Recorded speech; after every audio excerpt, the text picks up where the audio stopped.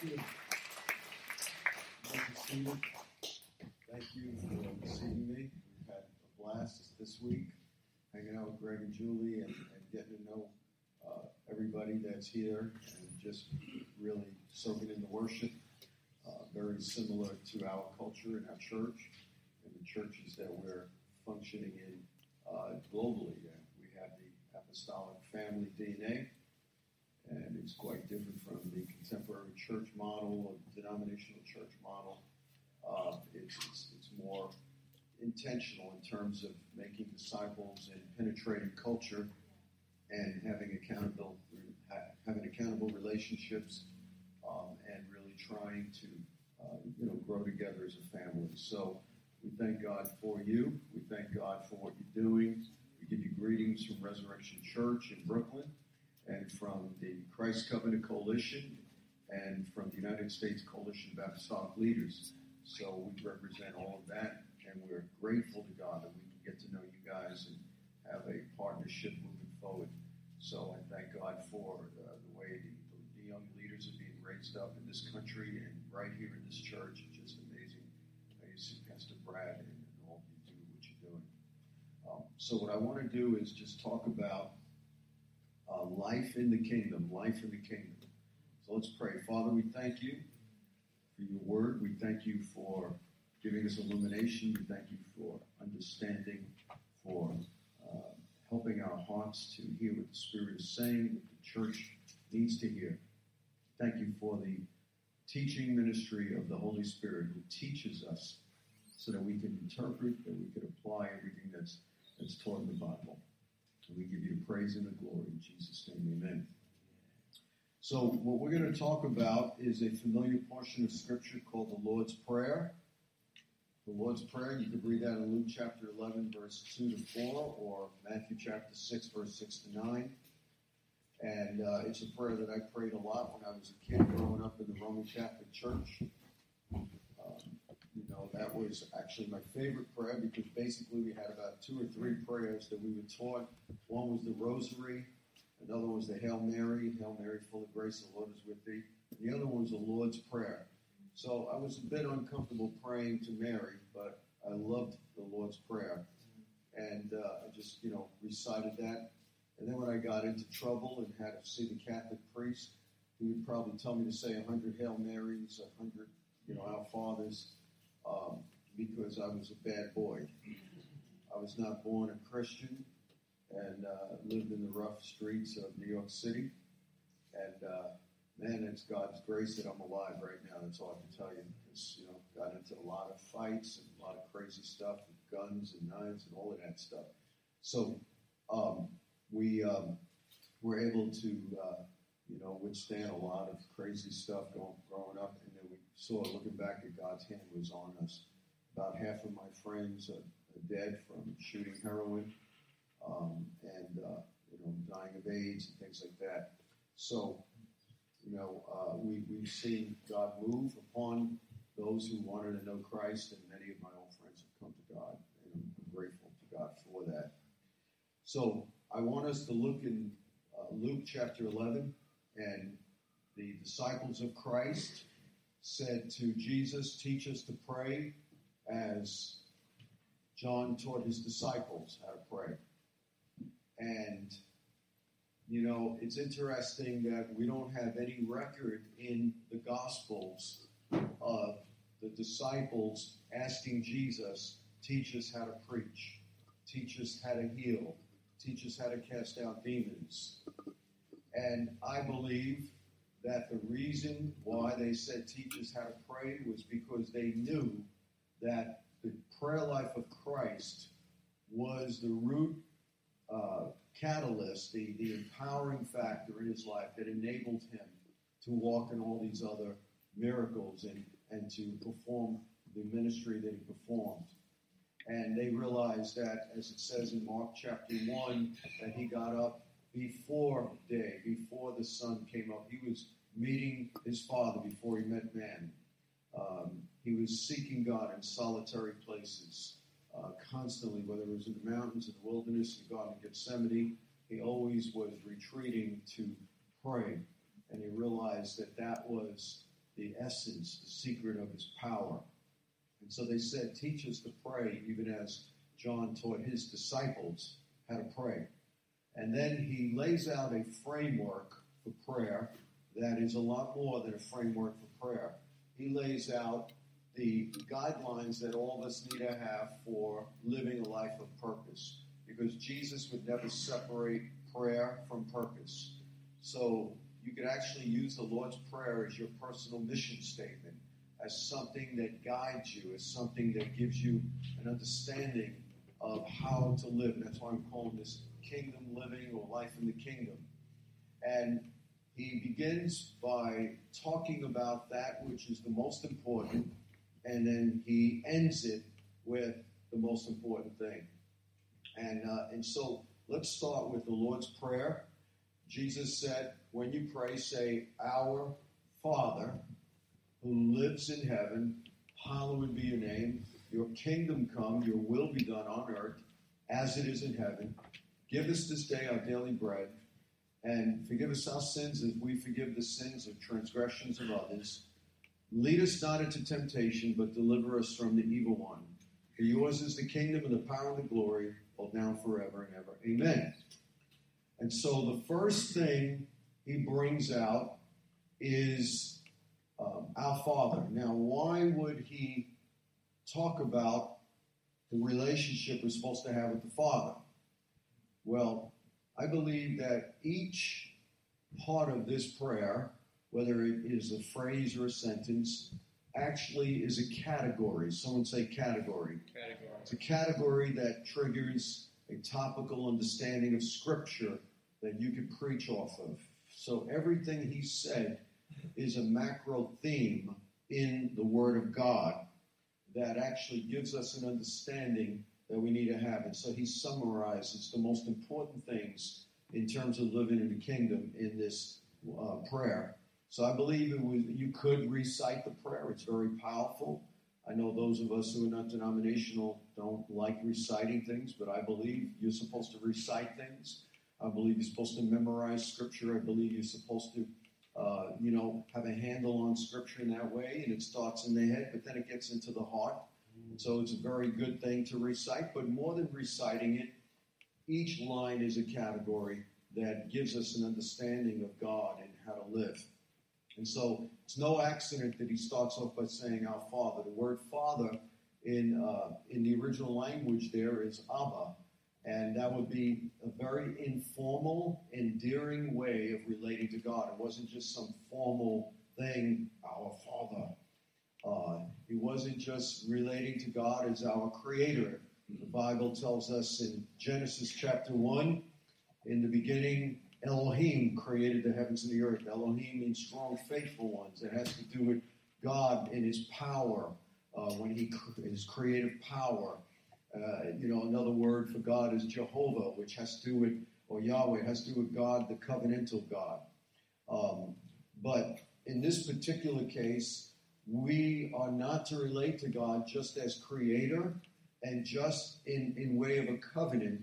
But Jesus is bringing out an amazing point of God, in that God wants to like us, not just love us. Yeah. That is to say, when he says Abba or Papi or Daddy, that's what would be the equivalents today in the vernacular. What he's saying is he wants you to have an emotional relationship, not just a spiritual, not just a forensic, a legal, not just I'm justified by grace. I said the sinner's prayer somehow, my name went through the barcode of heaven and now I have a free pass to heaven. No, there is a relational, powerful, experiential aspect of this. Daddy, Papi. Can you imagine you have grandchildren and, they call you Papi, they call you Daddy. Or Mima, if you're a woman, or grandma, whatever words you use, I don't know over here, but an endearing term. Your grandchildren say that, and imagine you just, ignore them, and legally and relational, you have the right to say that. I'm glad you know that, and that's on. Let's move on. No, you would grab them and put them on your lap and hug them. So when he said our Father, it connotes more than just being saved, more than just being born again. Oftentimes in the kingdom of God, in the body of Christ, let me just rephrase that. In the body of Christ, we believe the gospel is merely forgiveness of sins. When we talk about the gospel, we just talk about the last 6 hours of the life of Christ, his death and burial, and then 3 days later his resurrection. Well, you know what? That gave us an opportunity to have access to the Father. But the gospel is a lot more than just being forgiven. The gospel is about giving us a new life. The gospel is about having us live with God and walk with God and experience God and know God and make him known. So the gospel, actually, if it was just about the cross of Christ, then why would it say in Mark chapter 1, the beginning of the gospel of Jesus? And it says that Jesus preached the gospel of the kingdom. How could he preach the gospel if he had not yet died yet? The gospel is a lot more than just the cross. The cross gives us the opportunity by his blood to have a relationship with him. But then the whole thing is opened up for eternity, to get to know him, to be with him, to walk with him, to experience him. The gospel is not an event. The gospel is a person, the Lord Jesus Christ. He said, I am the way, I am the truth, and I am the life. No one can come to the Father except through me. It's not just saying an altar call, at an altar call, Jesus, come in my life, and that's the end of it.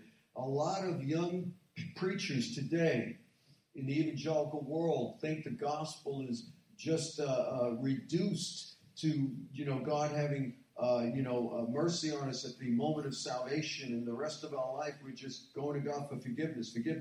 No, the gospel is about developing. It's about spiritual formation. It's about maturation. It's about growing in the grace and knowledge of Christ. And yes, you could come to a point where you do not sin that often. You could actually have conscious fellowship in God's presence for a long period of time, for weeks, even months, without even being aware consciously of sin. You can get to that point in your life where you have unbroken fellowship with God, where you're not just depending on, worship services on Sunday. You could be in the presence of God on a bus, on a train, plane, automobile, washing dishes, driving your motorcycle, working out in the gym, doing your plumbing, doing your teaching, doing your mothering and your fathering, and changing the diapers of the kids. You could have unbroken fellowship, because this is what it's all about. And so the gospel is a way. It's not an institution. It's not a denomination. It's not a building. The gospel is a way of life. Jesus said, I am the door. If anyone enters through me, he will be saved to go in and out and find pasture. It's amazing to meditate on passages like that, the depth of the things that God wants to pull us into. And so when he says our Father, that was intrinsic to our relationship with God. The world knows him as a higher power. The world may know him as creator. The world may know him as the most high or God. But we know him as Papi. We know him as Daddy. We know him as the most endearing person that we could ever have in our life. It's amazing. Isn't that amazing? And that's the privilege. That's what separates us from the world, is that we are now sons of the living God. There's only one unique, only begotten Son of God, but he is the first fruits of those who believe, and he's our elder brother, and now we are sons of God, that the Word of God teaches us. We're going to manifest in more and more in the world. And so, as we understand this, we realize that God has called us to be his sons. And there is a relationship that is predicated on us being his sons that is essential to prayer and worship. You have to get that part right before you even know how to worship, before you know how to have petitions and prayer and even kingdom living. And that's why that was the first thing mentioned, our Father. Not an accident. Then he says, hallowed be your name. Hallowed be your name. That has to do with worship. And so You have to have this father thing correct, because if you don't have that relationship settled, then the worship will not even be correct. The worship will be at a kilter. And then he says, hallowed be your name. And so, hallowed be your name is not just, again, an event. That's not just a momentary time that you carve out to pray on a Sunday, or, your 15 minutes of prayer in the morning, whatever it is. Hallowed be your name means to live a Christ-focused life. That means to live a worshipful life. It means that you're grateful to God. It means that we are, never taking advantage of His grace. That we're always desperate for Him. That we're always honoring Him. That we never get so familiar with Him that He becomes too familiar and He becomes common. The problem with the church is we've forgotten how unfamiliar we were with God before we were born again. The problem we have is we've become so familiar with the presence of God that we've neglected the person of God. We have become so familiar that now He's unfamiliar and we think He's familiar. You understand what I'm just saying here? And so sometimes familiarity breeds contempt. And so what he's saying is, hallowed be thy name, meaning that we need to live a life that's Christocentric, a life that is given to worship, a life that lives in worship. In other words, it's not just words, it's not just songs. Everything that you do is an act of worship. When you work, when you care for your children, when you're preaching, and when you're living, it's all hallowed be your name. That's why Paul says in Colossians, whatever you do, even eating and drinking, let it all be done to the glory of God. Well, eating and drinking is the most primeval thing that we do. If you don't have that, your mind is going to be so distracted, you're going to be, as some of the great psychologists have talked about and philosophers, you'll be so distracted that all you'll be thinking about is where your next meal is coming from. So that's the basic, fundamental principle of life and survival. So when he says, whatever you do, even eating and drinking, do it unto the Lord, that means that your very breath, your very primeval as existence, your existential state, reason for living, your motive, everything as soon as you wake up, do it for the glory of God. Isn't that powerful? And that's why he says the kingdom of God is not meat and drink, but it is righteousness and peace and joy in the Holy Ghost. In other words, that takes the place of the meat and the drink. That is our first principles. That is the first thing that we think about. That is our landing place, but that is our start every day, is that life. That's what he means. That hallowed be your name. Your life is Christ-focused and centered. But then he says, our Father, who art in heaven, hallowed be your name. One thing I want to mention here before I move on. It's important that he said, our Father who lives in heaven, because there is no perfect Father on the earth. So he had to say who lives in heaven because he's distinguishing between the only perfect Father and the fathers on the earth. Meaning that, in our particular community, we had many fatherless men. We had many fatherless women, for that matter.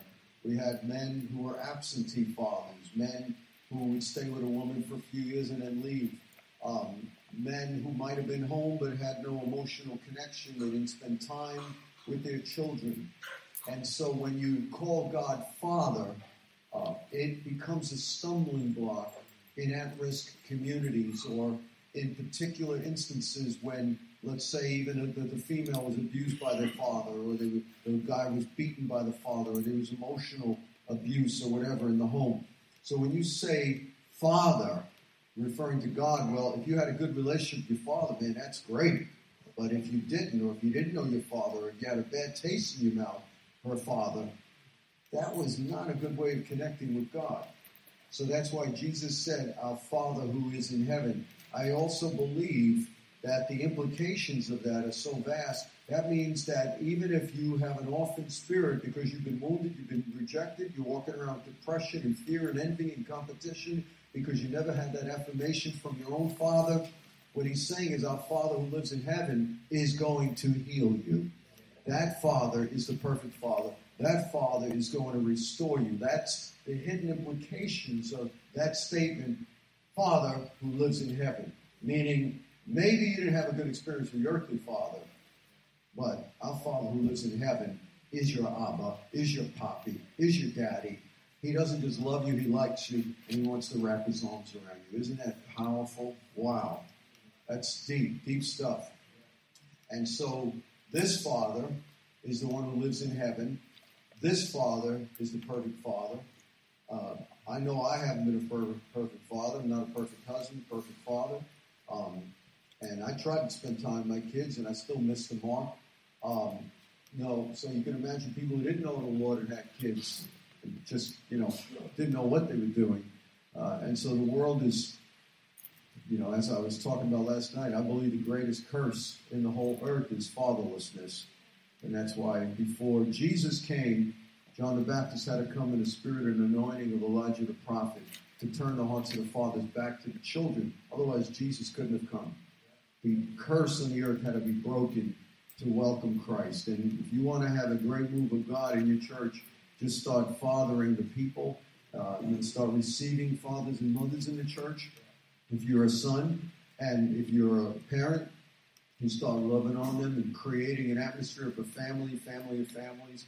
And then you'll start releasing some things because you'll be a conduit of our Father who lives in heaven. That's going to be so powerful. Our Father who lives in heaven. Amazing, amazing, amazing.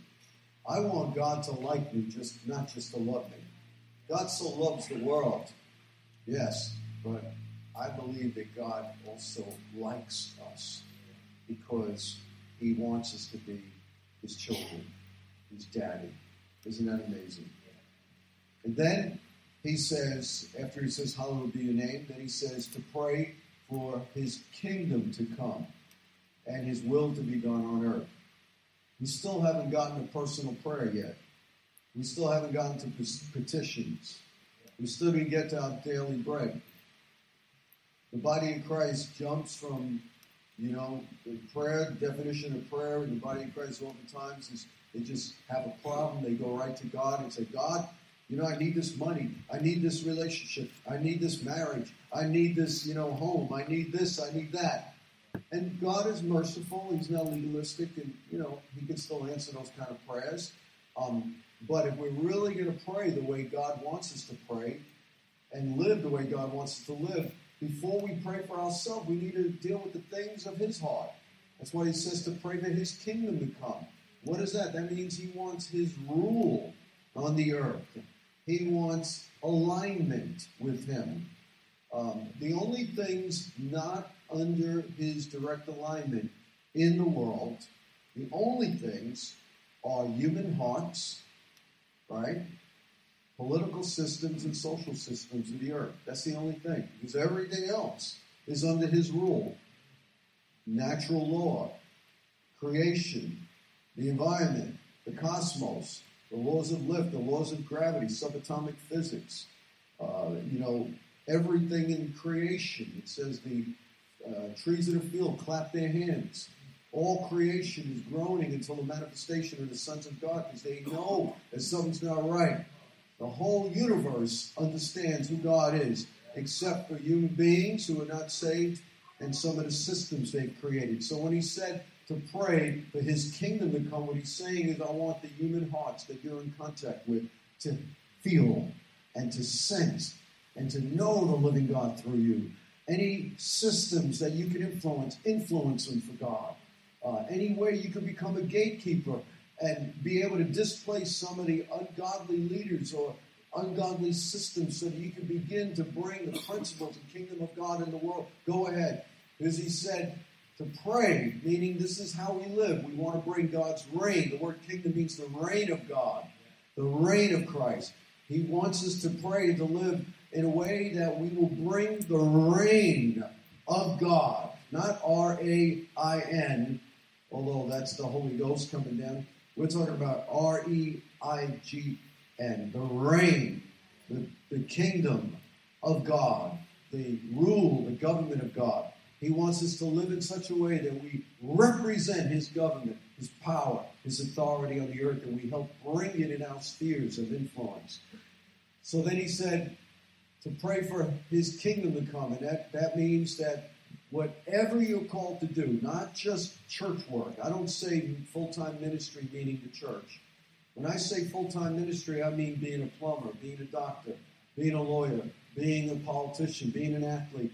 Whoever you're called to be, you are a full-time minister. So when I say I'm in full-time ministry, I always say full-time church ministry. So this way, marketplace leaders and people don't think that they're not in the ministry. The ministry just means to serve. We're all servants of God. You're supposed to be a servant of God in every field, and that's why He said to pray for His kingdom to come. If we think that only church people are in the ministry, then what we're saying is God doesn't have a right to reign in the marketplace. That God could only reign in a building for 2 hours on Sunday. So that's why we have to watch our language. He said for His kingdom to come, and then His will to be done. His will cannot be done unless there's government. His kingdom's got to be the groundwork for that. Well, that's a whole other message. And then He says, where on earth as it is in heaven. The focus of your calling is not heaven, it's earth. Again, it's not just barcode Christianity where you get saved and somehow, God goes like this and you got a free pass to heaven. That's what Christianity is to a lot of people. They don't make a connection between their salvation and living. It's just about going to heaven and they live like a devil during the week. Or they try hard, but they don't see the connection between God and what they're doing in the marketplace. What they're doing as a student, what they're doing with their children. And so He says to pray for His kingdom to come and His will to be done on earth, meaning that everything that is done on earth that you're supposed to do comes under the realm of the reign of God. Isn't that great? On earth. He didn't say for His kingdom to come in church. That's assumed. He didn't even pray or tell us to pray for His church to come. The main theme of the Bible is not the church, it's the kingdom. The main agent of the kingdom is the church. The church is not the kingdom, but the church is the main agent of the kingdom to bring God's reign on the earth. See, that's the difference there.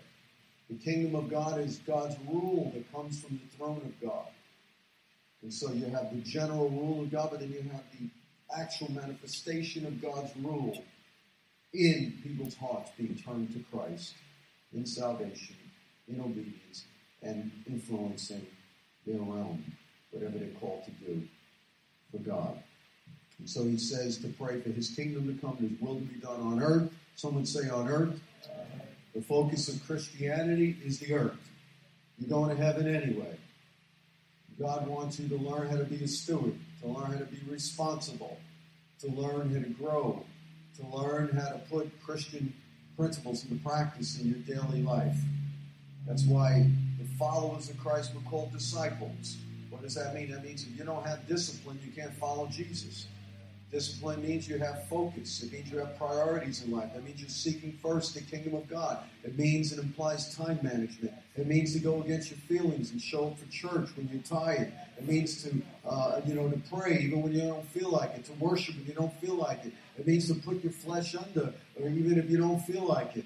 I remember one time I was so depressed. I don't remember what happened, but I was so depressed, I told my wife, I don't want to hear from you or anybody else. I'm just getting out of here. And I had in my mind, I was just going to go to a place called Shore Road near the water, and I was just going to veg out there and feel sorry for myself. And so I was about to walk out. And in those days, we didn't have cell phones. and I didn't care about it. The only thing I felt like was hopelessness, and I just wanted to be alone. And then as I was walking out the door, I just remembered a passage in the Word of God in Psalm 92. It said, "It is good to praise the Lord." It didn't say that it's good when I feel like it. It just said it is good. So as an act of faith, I said to myself, well, the Bible says it's good to praise the Lord. So before I walk out this door, I'm going to time it for 30 seconds. I'm going to praise the Lord. I'm just going to use my will. I don't feel like it. I'm going to praise the Lord for 30 seconds. And so for 30 seconds, I focused on God, and I said, I love you, Lord. I praise you, Lord. I worship you, Lord. Well, after 30 seconds, I got filled with the Holy Ghost, and I never left the house. That's what it means to be a disciple. You discipline yourself. You prioritize, you focus. And so the calling is the earth. That leaves it all wide open.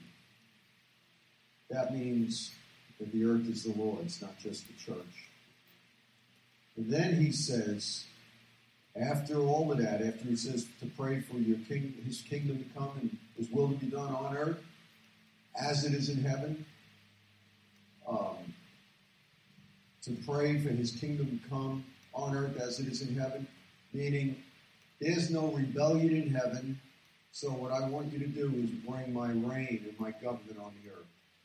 There's not much in the Word of God about heaven.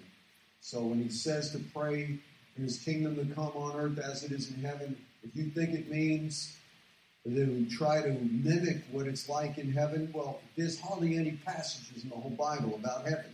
Because the Bible is not a book about heaven. It's a book about how to steward the earth, how to manage the planet, how to be a faithful person in bringing God into everyday life. That's what the focus of the Bible is. It's the most practical book ever written. So why would it say for his kingdom to come on earth, his reign to come on earth as it is in heaven? Well, we don't know much about heaven. So I know some preachers think it means, to mimic the streets of gold that we find in the book of Revelation. That's why they have golden toilet bowls. It talks about having streets of gold and, diamonds and all of this stuff and this incredible affluent kind of atmosphere. And it's not talking about trying to recreate that superficially by having a lot of money and turning your house into something that looks like that. What it's really talking about is when you go to heaven, it says in Revelation 12 that Satan has been cast out. There's no more rebellion. In heaven, there's perfect submission and alignment under the Lordship of Christ. So when he tells us to pray for his kingdom to come and his will to be done on earth as it is in heaven, what he's talking about is every realm that you're involved in, get rid of the rebellion. Trying to bring it under the Lordship of Christ. Whatever realm you're called to, whatever your assignment is.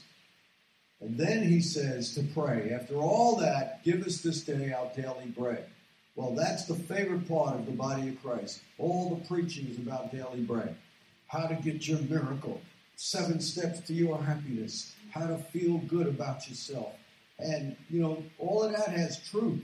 But we bypass the kingdom. We bypass what is dear to God's heart. We've forgotten that Jesus said, if you seek first the kingdom and his righteousness, all these other things will be added to you anyway. So what we do is we jump to our daily bread. We worship maybe formally for 10 minutes just to get it out of the way. But then we jump into, my husband's a disgrace, and God, straighten him out. Or I need to get married. I need money. I need this and I need that. Well, if you really want to have your prayers answered on a more regular basis, first, you cultivate that relationship as a son. Second, and then once you do that, you'll understand what God's will is. Delight yourself in the Lord, and he'll give you the desires of your heart anyway. And then it says you live a life of worship. Then it says you deal with the things of his kingdom. When I pray, I start praying in tongues. I'll start worshiping. I don't just start praying for myself. Matter of fact, I'm going to tell you something that maybe you're not even going to understand. I very rarely pray for myself. I can't even remember the last time I prayed for myself. When you seek first the kingdom of God, there's so much favor. God just lavishes gifts on you. He just gives you everything you need. Probably what I pray for is, God, give me wisdom. Very rarely do I pray. I have prayed for myself, but not that often. Because when you do these things, God beats you to it. He says He knows what you need even before you ask. He knows what your needs are. If you are just focused on God, God will release everything that you need. Matter of fact, a lot of things you're praying for, He can't give you because He can't trust you because your heart isn't on God. If you seek first God's kingdom, He can release the very things that you need. I thank God that God hasn't answered all my prayers. Looking back, some of the things I wanted weren't even good for me. And people's hearts get bitter towards God. Why? Because they don't know God. That's why the first thing is our Father. Cultivate that sonship, that relationship with God. And so He says, then you can pray, give us this day our daily bread. Daily bread is a metaphor for all of your needs. And notice He says daily bread. A lot of times we want to use and exercise faith in such a way that we'll have enough bread for the next 5 years. It's almost like we want to use our faith so that we don't have to use faith anymore. He says daily bread. That's not just food. That's not just money. That means, man, I live on the edge. I have to believe God every day for things, relational things, money, favor, different things that have to come into place. And so a lot of times we want everything settled for the next 5, 10 years. And yet, hey, God says pray for daily bread. It really comes from the Old Testament. When they were in the wilderness, the manna came day by day. When they tried to save it overnight, it spoiled. That's what living the life of faith is. When you do what God wants you to do, it's so exciting, it's so risky to your flesh that you have to believe for daily provision. Isn't that amazing? Even if you're okay financially, there's other areas you'll have to believe God for.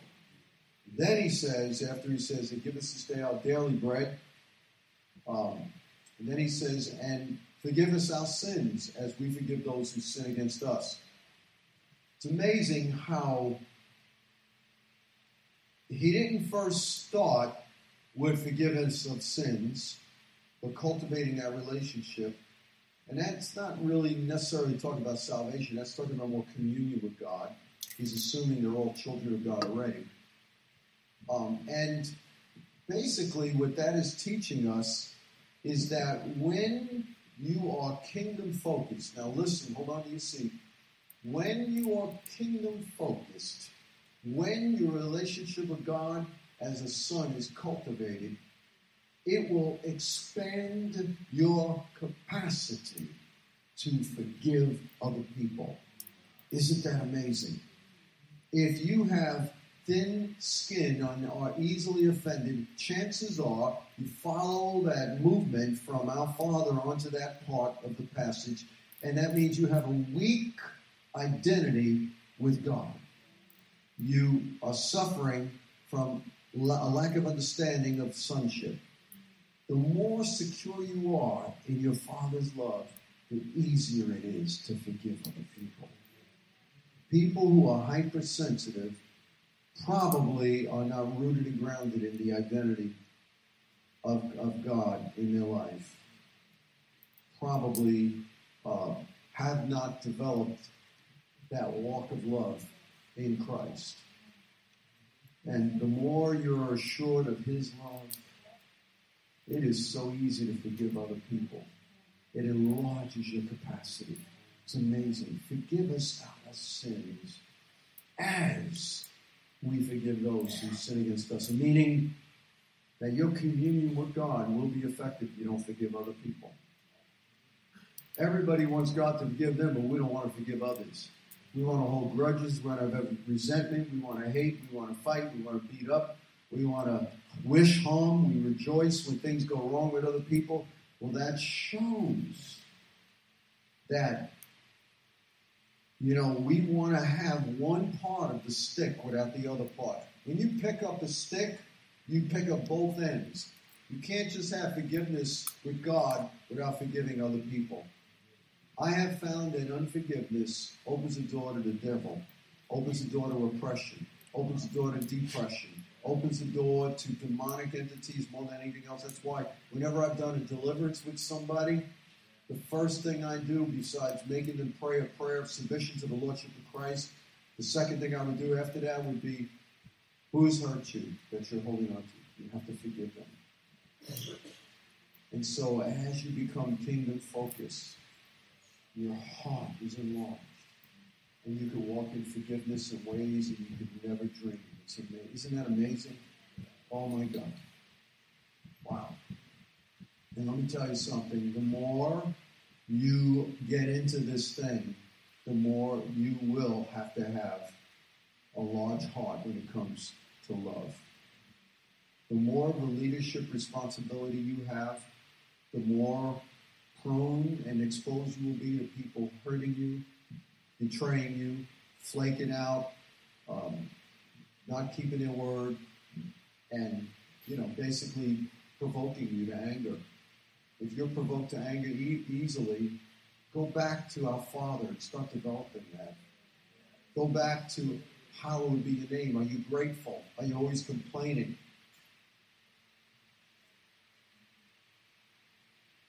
Whatever you celebrate, you draw to yourself. People who are constantly complaining repel people. You may not even know it.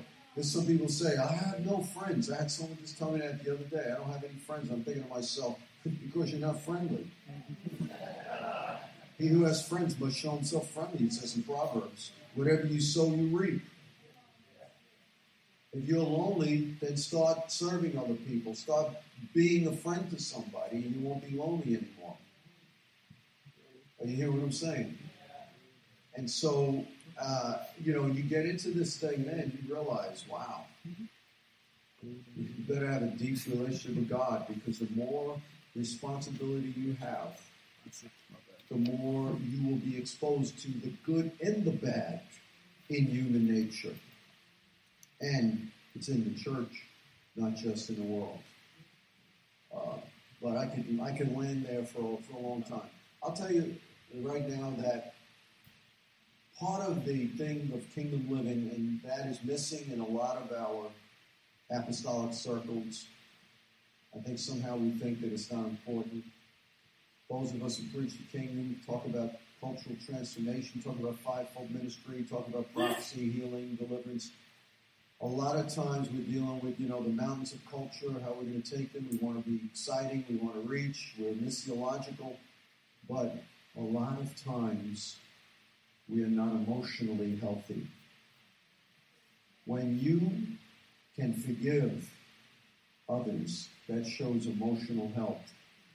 I learned a long time ago that spiritual formation has to involve emotional maturity, or it's not true spiritual formation. Spirituality is not just praying in tongues and having power to preach. I remember one time I first got saved, then I had many rude awakenings. I was saved about 6 months. I remember going to the youth meeting. We had a large youth meeting in my mother's church. We had about 300 kids. And I remember this one woman, man, she would really get into it. She would be like this every Friday night, praying and crying and weeping on the floor. And I'm thinking to myself, my God, I got to get close to this girl. I want to get to know God. I want to be with someone who's passionate about God. And I remember after a few months, I finally got introduced to her. And it wasn't like I was attracted to her in that way. It was just I wanted to, have someone who knew God. That's all. She was much older than me, about 10 years older and going to the youth group. I was 19. So I went and I started getting to know her. And, man, I was like shocked. I said, man, this woman started gossiping and talking about other people. And she didn't have a good attitude towards the church. And I'm like, huh? But I see this woman, I love you, Jesus. And snotting all over herself and others. And, just crying. And I realized, wait a minute. Just because somebody can preach doesn't mean they're a man of God. Just because somebody can move in the gifts of the Holy Ghost doesn't mean they're emotionally mature.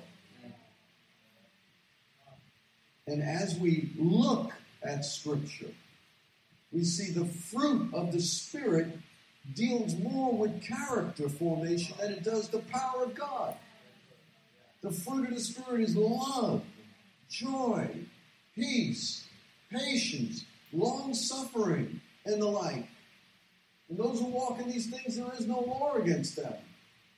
How many messages have you heard on the fruit of the Spirit? I've heard more teachings on the gifts of the Spirit than the fruit of the Spirit. Yet Paul said, if I speak with the tongue of men and angels and have not love, I'm nothing.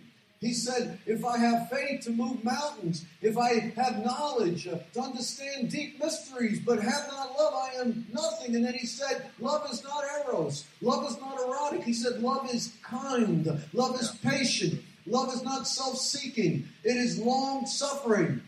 It doesn't vaunt itself up. It doesn't just seek its own. And then he just describes a life of maturity. He describes a life that's given to serve others. He describes a life that by choice, by an act of their will, they are kind. When you're rude, you're not a loving person.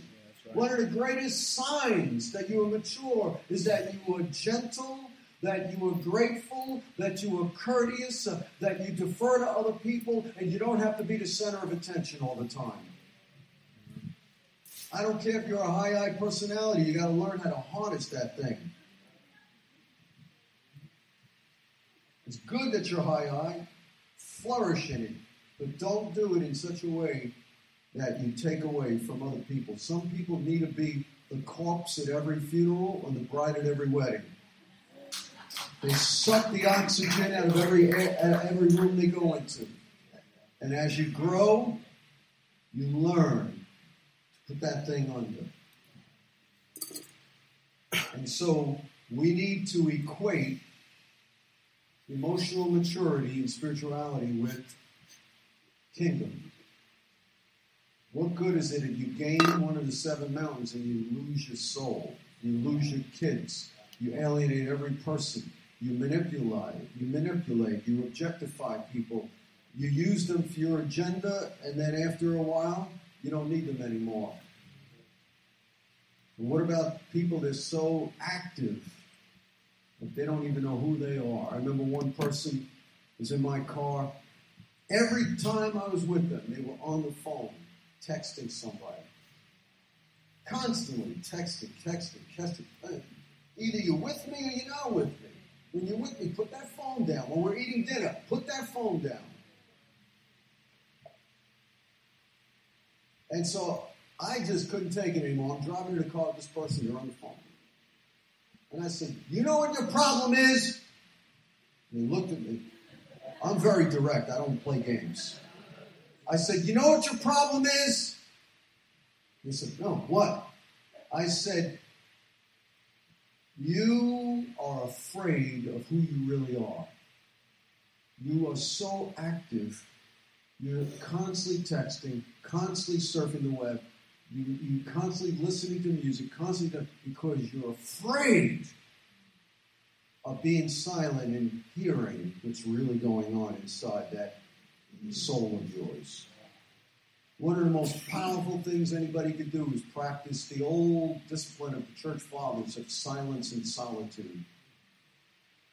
So this person said to me, well, what should I do? I said, well, I'll tell you what will change your life. I said, try every day to be silent for 5 minutes. Put your phone away, television, computer, and everything. Take a pad and a pencil and just write whatever comes up. And I said, you're going to be shocked at what comes up. You don't even know who you are. And I said, if you could get to 15 minutes a day, do it. I said, but I doubt you could do it. 15 minutes a day.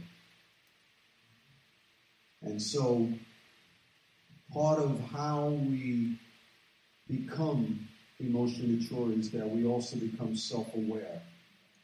We're constantly reading books on spirituality and emotional health and knowing God. I read that and enjoy that more than theology and things on the kingdom, because I know I'm so active that I need to counterbalance my own action-orientated life with this kind of stuff so that I don't violate my own soul.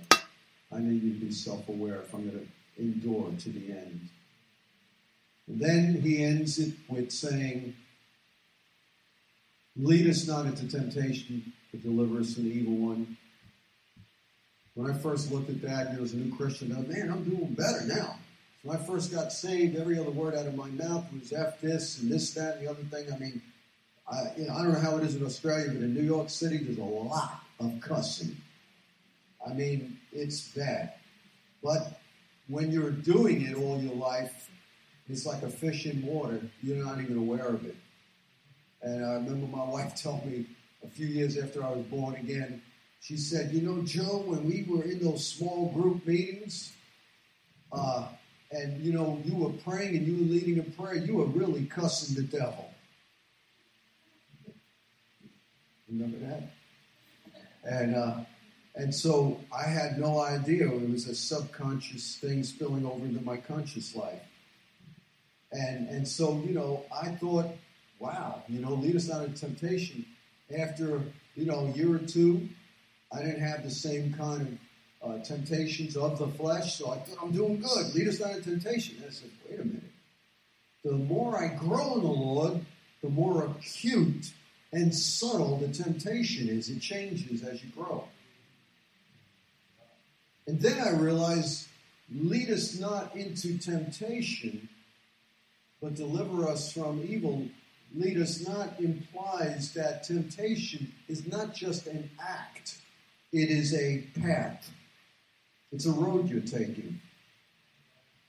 And I realized that the more I grew in the Lord, my temptation was just as strong and devious. Why? Because Satan doesn't come to you in a red suit and a pitchfork. He comes as an angel of light. So now, at this stage of my life, I mean, I can sin just like anybody else, but I don't have any besetting fleshly sins that I'm, you know, addicted to or dealing with. That doesn't make it okay. Now my greatest temptation is I have too many opportunities, and I have to make sure I'm staying on the path. Lead us not into temptation. You have to ask yourself the question, am I following the assignment God has given me? You might be in church every week, you might be tithing, you might be worshiping, but are you following the assignment?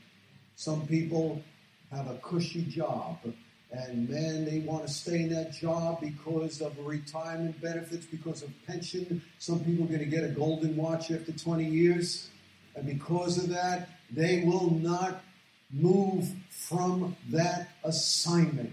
But I'm asking you a question. Are you in the assignment God wants? Or are you exchanging that assignment for stability and security in the natural?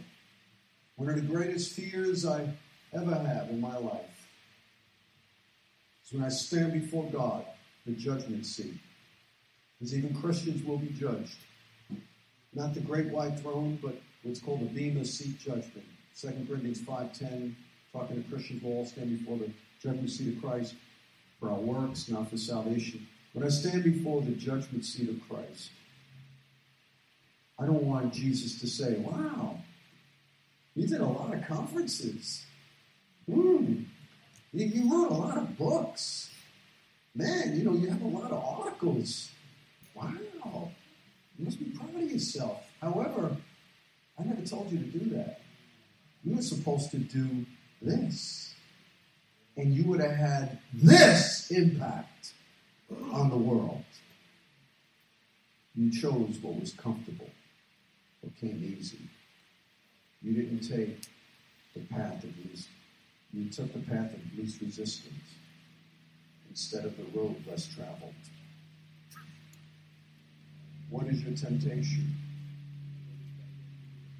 There might be a time when God will call me to transition out of something that I'm in now. I said, well, wait a minute, I don't have the money. I didn't ask you if you had the money. God says I don't have cattle on 1,000 hills. Well, what about this? Or what about, God calls us to follow him without knowing what the future holds.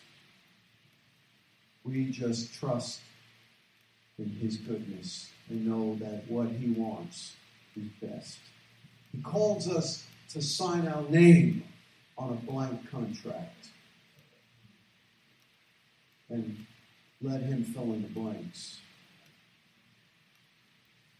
So are you following God's assignment? That's your temptation.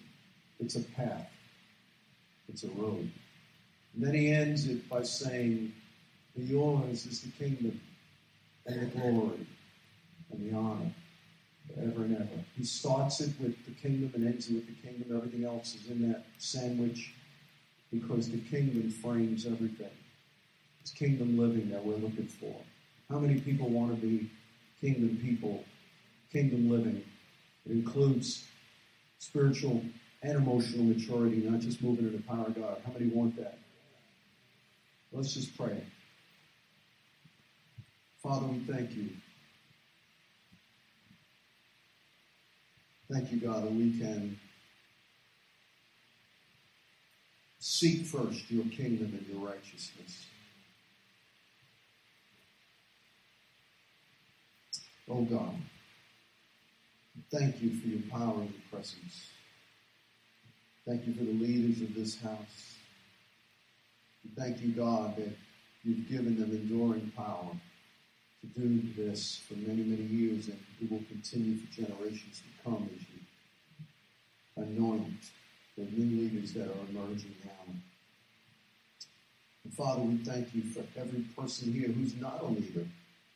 Maybe they're struggling in their faith. Maybe they just are trying to hold on to something. And they came to church today trying to get at least one little nugget that they could grasp so they could get pulled out of the water.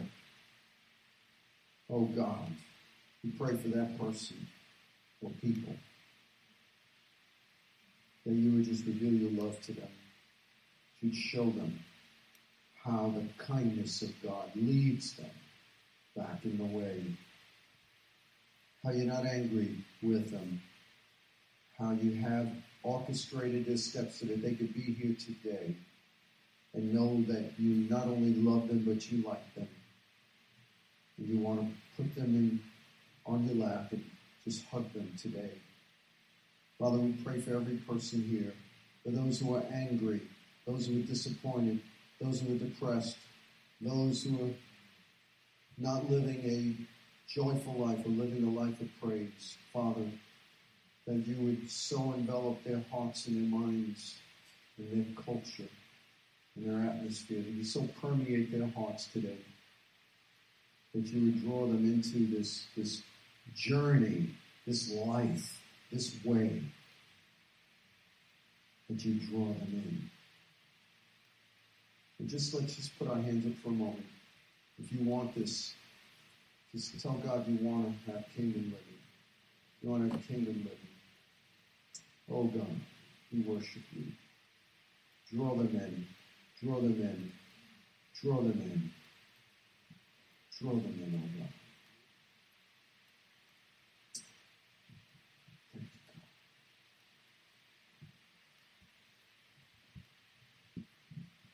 Thank you, Father.